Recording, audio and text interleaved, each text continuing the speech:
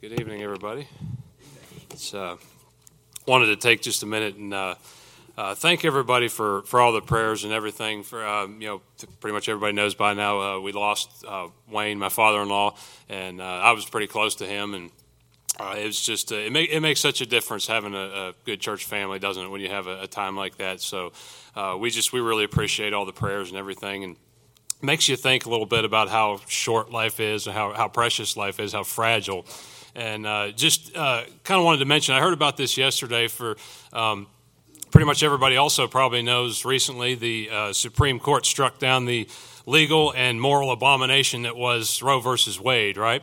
So I heard, though, that the coming up in November, the Kentucky, they're planning on putting a measure on the ballot to make the Kentucky Constitution amended to where it would, to vote yes on that, so that it would make abortion illegal in the state of Kentucky. Who knows? Maybe God would spare our state for some trouble if we did that. But it reminded me of, we would have done anything to have Wayne stick around with us a little bit longer, and then there's other people that just treat life like it's just, throw it out with yesterday's trash. It kind of makes you sick.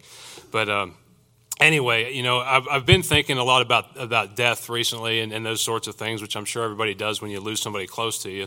And me and Wayne talked a little bit, before he got real sick, and we talked about some of the regrets, having regrets in your life, the things that you've done in the past. But what's in the past can't be changed. Okay, so the question moving forward, what do we do now, right? Paul says in Philippians chapter 3, verse 13, "Brethren, I count not myself to have apprehended, but this one thing I do, forgetting those things which are behind and reaching forth unto those things which are before, I press toward the mark for the prize of the high calling of God in Christ Jesus." It says here we're to press toward the mark of the prize. If the high calling, serving God is a high calling.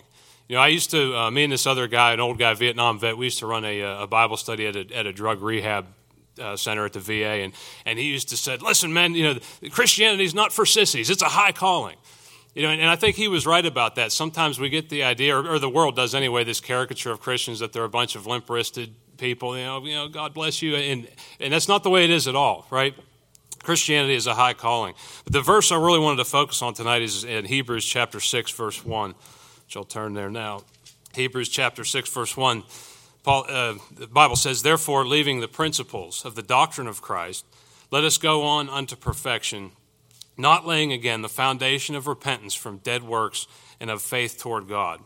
So these Hebrew believers, they were Jews that had many of them, at least many of them, had believed on Jesus Christ. Some of them may have been fence sitters, and Paul was warning them that they were in danger of moving back, of going back to Judaism without Christ. And here they're exhorted to move on to perfection.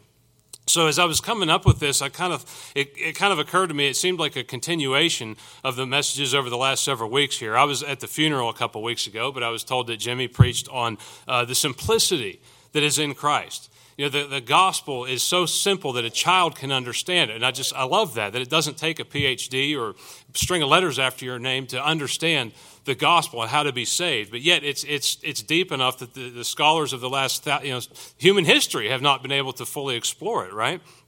And the Gnostics and the Kabbalists, the Freemasons, groups like these, they teach that if you want to know the secrets of how to be saved and that sort of thing, come to our little secret group and we'll give you some secret knowledge that nobody else knows, right?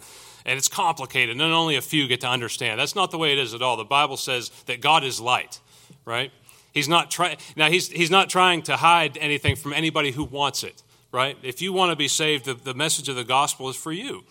Speaking of the Freemasons, when we used to go to a Southern Baptist church, and I remember back then when we were attending that church, the Southern Baptist Convention came out with a statement that they did some studies and found out that Freemasonry was completely incompatible with Christianity. But then they refused to pass a resolution condemning it and forbidding their members from joining it. Why? Because half the Southern Baptist Convention is Freemasons. I came to find out that half of the little church it was a tiny church that we attended, more than half of them were Freemasons down there. So I maybe do somewhat of a message on it someday. But Freemasonry, if you're in that or know anybody involved in that, it is absolutely, completely, 100% incompatible with biblical Christianity, right? So anyway, Jimmy preached on that. Then Mike last week preached on the security that we have in Christ. And I love that too. The fact that if you're believed on the Lord Jesus Christ for your salvation is secure in Christ. It can't be taken away. 1 Thessalonians 1:3 says, Paul says, "For our gospel came not unto you in word only, but also in power, and in the Holy Ghost, and in much assurance." Hebrews chapter 6 that we're in here, and look in verse 11. It says, "And we desire that every one of you do show the same diligence unto the full assurance of hope unto the end." If you want to, you can look in chapter 10 of Hebrews, verse 22. "Let us draw near with a true heart in full assurance of faith, having our hearts sprinkled from an evil conscience, and our bodies washed with pure water." One of the, sometimes you'll hear some folks attack this doctrine as, well, if you believe in eternal security, if you believe you're secure in Christ, well, that means you're just giving people a license to sin, and then they can just go and live and act however they want to. But here, Paul's telling, he says, the same Paul that says we can have assurance tells us to cast off the works of darkness.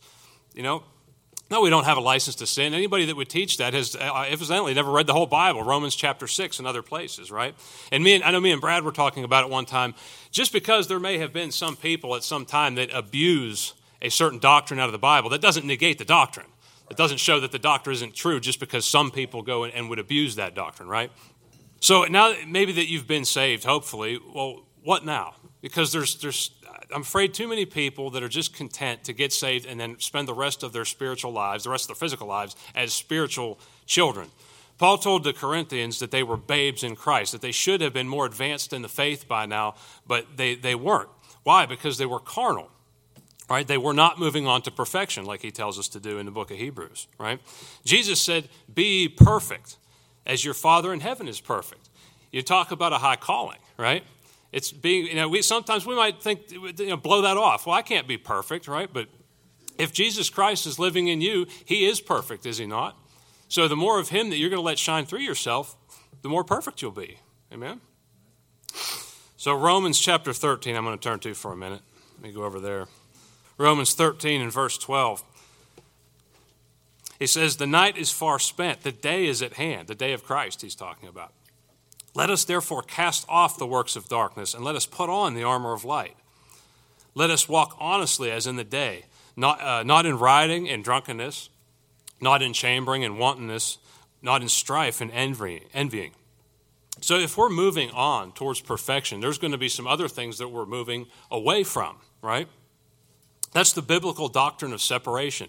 Paul says, "Come out from among them and be ye separate, saith the Lord." We're not supposed to, look and act and smell like the rest of the world does. Okay, we are to be separate in our conduct, right? So I looked up this. It's pretty obvious what he's talking about, where he says, "Not in chambering." I looked this up, and without getting too deep into it, apparently this idea of chambering has to do a lot with today what we would call shacking up, right? Unmarried people living together, moving in together, right? I looked this up. The BBC says the number of cohabitating couples is outpacing married couples and lone parent families, increasing more than 25% between 2008 and 2018. Okay, so there's a lot of people doing that today. The BBC also says that people born in the 1970s who were shacking up, about 25 to 27% of them split up within 2 years of moving in together.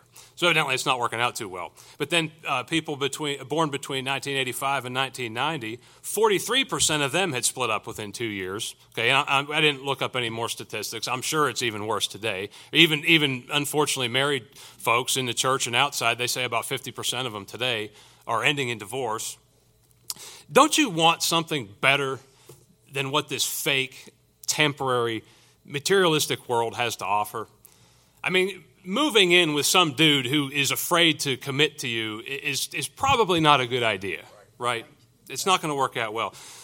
Back in Romans chapter 13, back there where we left off in verse 14, he says, "But put ye on the Lord Jesus Christ, and make not provision for the flesh to fulfill the lust thereof." So I'll turn to 1 Corinthians chapter 9 now. I wanted to touch on something here. Verse 24 through 27. "Know ye not that they which run in a race run all, but one receiveth the prize? So run that ye may obtain. And every man that striveth for the mastery is temperate in all things. Now they do it to obtain a corruptible crown, but we an incorruptible.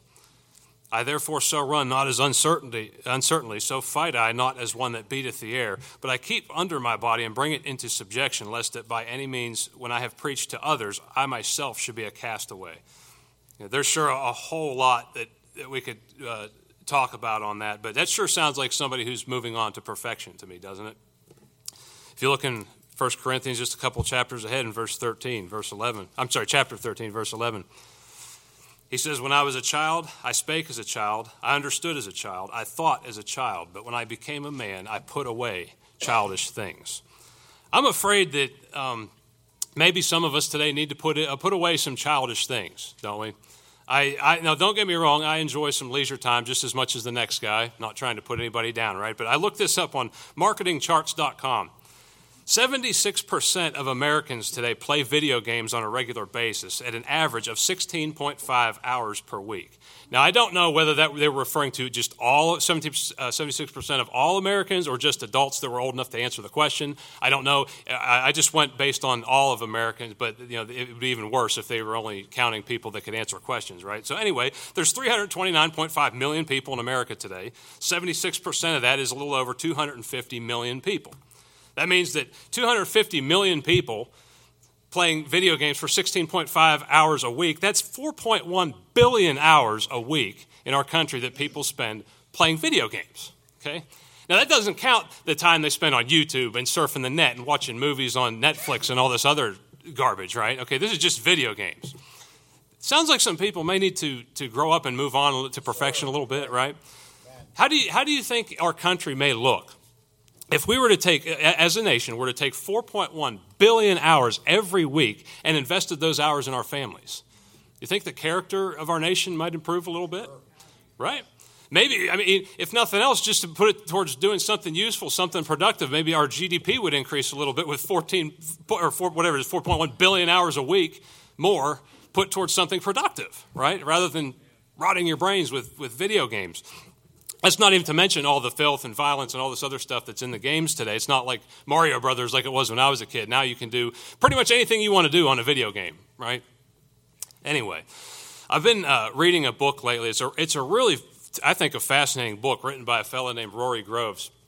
He was a computer engineer, software engineer or something, and he tells a story about going to work for a new company, and they showed him they had a coffee bars, they had cafeterias, they had a weight room with gym equipment. They had all this stuff at this new company he was going to work for. He thought, wow, this is really cool. And then the next week, they laid everybody off after he started, right? And he started to think, wow, wait a minute, something isn't right here. And he started his own company, but anyway, he started to do some research. He thought, as a computer software engineer, the stuff that is state of the art today, a year from now, is completely obsolete. I'm constantly having to retrain. I'm not going to have any skills to pass on to my children because they're going to be obsolete, right? So he did a study on what trades have stood the test of time. Have basically been unchanged for the last several hundred years. And he talks about carpenters and farmers and things like that. Okay, it's a really fascinating book. I'm not done with it yet, but he has this quote I wanted to share with you in there. I thought this was really interesting. He said, "Our forebears did not think of work as modern Americans do today. The famed Puritan work ethic shared by early settlers was real. To them, work was a form of worship and vocation a divine calling, not something to be avoided through labor-saving devices." Okay? That's biblical too. Colossians chapter 3, verse 23, he says, "Whatsoever you do, do it heartily, as unto the Lord and not unto men." I need to remember that myself sometime at work when, you're dealing with people that, bosses that are, maybe even customers that work to the Lord, not unto men, right? He continues, he says, "The biblical idea of work as worship had to be undone before people were ready to submit to the idea of leisure, comfort, and wealth as acceptable pursuits in and of themselves." So the world, of course, getting everything wrong, they're going to take the idea of work and they're going to mess it up on one of two sides. You're either going to become a bunch of overachieving workaholics, right, where the Bible says in Proverbs, labor not to be rich, right? Or they're going to go on the other side and say, well, it's a whole lot easier to sit on my hind end on the couch and collect welfare and food stamps, right? The Bible says, again, if a man will not work, neither shall he eat, right? So anyway, to move on to perfection, we're going to be laboring not for more income, but for that which doesn't pass away, right? We've got to be moving away then also from national and personal idols. We've talked about this before. Everybody knows that sports has become an idol. I get kind of irritated sometimes. We go to pick kids up on the bus, and where are they at today? Oh, they're playing soccer. It's their football or whatever today. Okay, we see where your priorities are, really. Okay. Education. We all know how education is. I've talked about this before. I know, but it's a common theme. Having a good Christian education is very important. But some people look at it as messianic. How do you think we can save the country? Oh, it's through education. You hear that a lot, right? But anything that's looked at as a savior other than the Lord Jesus Christ is blasphemy. I like this from that same book. He brings up. Somebody else had done the studies. He quotes them. In 1850, the literacy rate in Massachusetts was 97%. Okay, and it was even higher in some of the surrounding states, but that was 2 years before compulsory attendance laws. 20 years later, it was 93%, and now today we've all seen the news stories of people, kids in some areas of the country are graduating and not even able to read their diplomas, right? These blue state colleges that people are going to today, we're sending our kids to. Today, you want to know among the professors, the liberal to conservative ratio is 11.5 to 1. Okay? Now, that's of all professors. If you take the youngest professors that are moving up to college, it's 23 to 1, right? I'm not a betting man, but that doesn't sound like very good odds to me, right? If you're going to send your kids to college, you better just pay close attention to what you're doing. It's become an idol, okay? Alcohol and drugs, of course, is another idol. I was wondering, I was thinking about playing rook with Wayne and a couple of you all over there at the 4th of July party. 2 months later, he's in the ground, But I remember when I was a kid, you used to be able to get a lot more powerful firecrackers and stuff than you get today, right? I mean, you used to get like M80s and cherry bombs, and my favorite was the quarter stick. Remember those? A quarter stick of dynamite. I remember the first quarter stick I ever got. I didn't realize how powerful these things were, and we had this little wooden dog kennel thing out back. I set that thing in there and lit the fuse, and hey, Dad, watch this. He was out in the yard, and he was not happy that day. I'll just say that. Neighbor lady came running out. She thought her husband had blown his tractor up, right? But, back then, you used to see in the newspapers on July 3rd every year, some dude in there that had, like this, and then the article would be like, hey, be careful, don't blow your fingers off at fireworks tomorrow, right? Then, of course, the next day, July 4th, there'd be somebody in the emergency room like this, right? And so what do? They banned fireworks because they're much too dangerous for us imbeciles, or, the hoi polloi sitting in here. But I would like to know, I don't know if anybody's ever done a study on it, how many of those accidents were actually due to alcohol? How many of these guys that blew their fingers off were drunk? I want to know that, right? And I'm not making arguments for or against prohibition. I'm just saying, like, the thought of, like, the alcohol being a problem never even crosses their mind. They wouldn't even think of it because it's an idol, right? We need to get rid of the fireworks, of course. That'll keep people safe, right? Of course. So anyway, I can remember also that, the family get-togethers back then we used to have, instead of sitting around playing on cell phones, right? You imagine a cadre of drunken Polacks throwing lawn darts, Oh, yeah. Well, I used to see that as a kid. Some of you probably don't even know what a lawn dart. When's the last time you saw a lawn dart for sale, right? I can still get the alcohol though, right? Yeah. Okay. So the more that secular society wants to fix these problems, the worse they become. In 1994, I looked this up. I remember when I was a kid, you'd buy a box of chips or something, and there would be no nutrition facts on there. They started that in 1994, and which I don't mind that. I mean, I kind of like to know what's in the food I'm buying or whatever, but has it really made people healthier since 1994? I mean, since we started getting the information on the calories and carbs and all that stuff on our food? Not really. We're probably worse. From what I understand, we're worse off today, right? Have gun laws, seatbelt laws, outlawing firecrackers, have all these things made life better for us, really? Even drug laws have become practically useless. Why? It's because these things are not done in the fear of God, right? They want to take God out of your ordinary life. They don't want you to think about God at all throughout the week, but then they want to turn around and go ahead and legislate things that come as natural byproducts of living a godly life and doing what the Bible tells us to do, right? Some of you, I'm sure, have heard of Friedrich Nietzsche. I think he was German. He was an atheist philosopher. I think he was devil-possessed. But I actually have a favorite quote from Friedrich Nietzsche, believe it or not. One time he was sitting around with some of his atheist friends, and they were sitting around trying to think, how can we, without God, how can we have this great society, this utopia where we'll do the most good for the most people, all this sort of thing. And Nietzsche got mad at him. He said, you know what the problem is with you guys? He's like, you threw away God, but you picked his pockets on the way out, right? What do you mean by that? It's exactly what he meant. He's like, these people, they want the results of a biblical lifestyle and a biblical nation, but they don't want to worship the God that is in charge of those things. You can't have it. You can't not have your cake and eat it too, as they say, right? Amen. So, God tells Job, he said, talking about the waves, where he's created the oceans, he talks about, talking about the worst, thy proud waves shall be stayed. Hitherto shalt thou come and no further, right? God says that to the waves. Would we dare to do that to the Lord? Tell him like, hey, listen, God, your way, the things that you want in my life, you can come so far, but no further, right? You can tell me what to do on this and this and this, but you're not going to tell me, over here. This is mine. I think if we're honest, we probably all do that to some extent. If we're honest with ourselves, right? But to move on to perfection, and we need to make your life count for something, right? That may look different for you than it does for me. God gives us each one of us gives us different abilities, different talents and things. Find something to do for the Lord.